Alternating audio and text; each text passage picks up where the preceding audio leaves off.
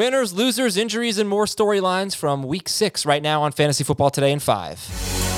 What's going on? Adam Aizer and Heath Cummings here, enjoying some Sunday Night Football as we watch the Steelers and the Seahawks and recap all the other games from Sunday.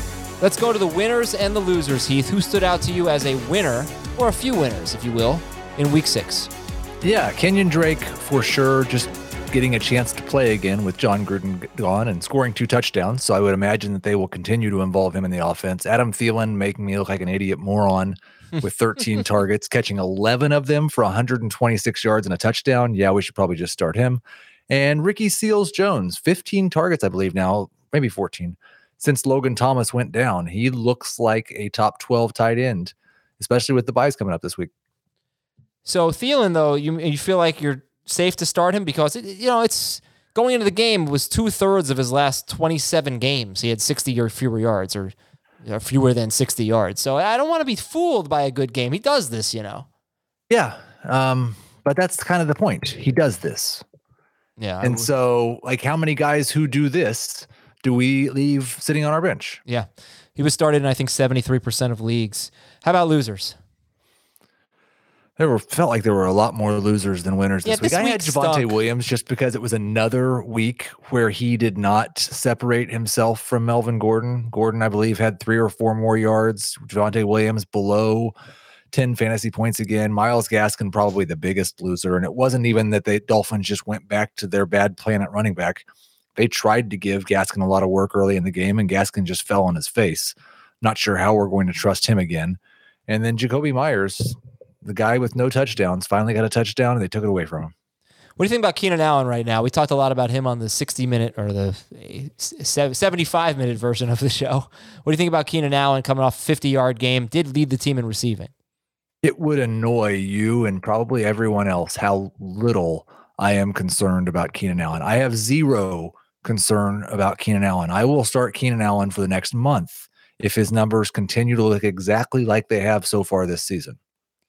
It wouldn't annoy me. I mean, I'm definitely on board with that. When we look at injuries and we look at the waiver wire, we got the Cleveland situation with Kareem Hunt leaving. We've got Latavius Murray leaving, Antonio Gibson. Who's the waiver wire prize this week? Kadarius Toney, also a big injury. I mean, we're going to have to know who's playing this week, and so hopefully we get more information before Tuesday. Devontae Freeman's definitely someone who has to be added. I think if both Nick Chubb and Kareem Hunt are out on Thursday, Dearness Johnson is the most likely guy to handle the running work, but I don't know that he gets much in the passing game, and Felton may have some appeal in PPR. What about the Washington football team backfield? It kind of seems like it's just going to be the J.D. McKissic show, and Jarrett Patterson will have a small role. In a non-PPR league, McKissic's probably still on the waiver wire, and he should be added.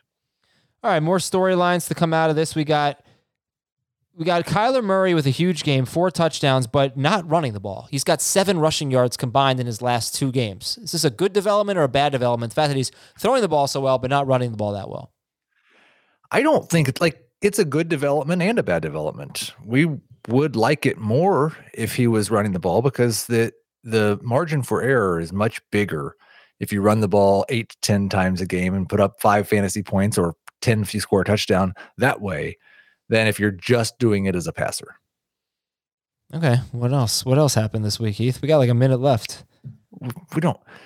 Never heard that before. Well, I mean, Dave said that Devontae Booker and Robbie Anderson and Allen Robinson were losers, and I had some hope that the Bears would unleash Justin Fields a little more, and they really didn't. And so I do think that Allen Robinson is droppable, and oddly enough, after getting 11 targets, Robbie Anderson is probably too.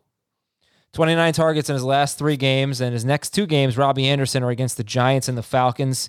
So there might be something there, but it's really hard to convince people to hang on to Robbie Anderson.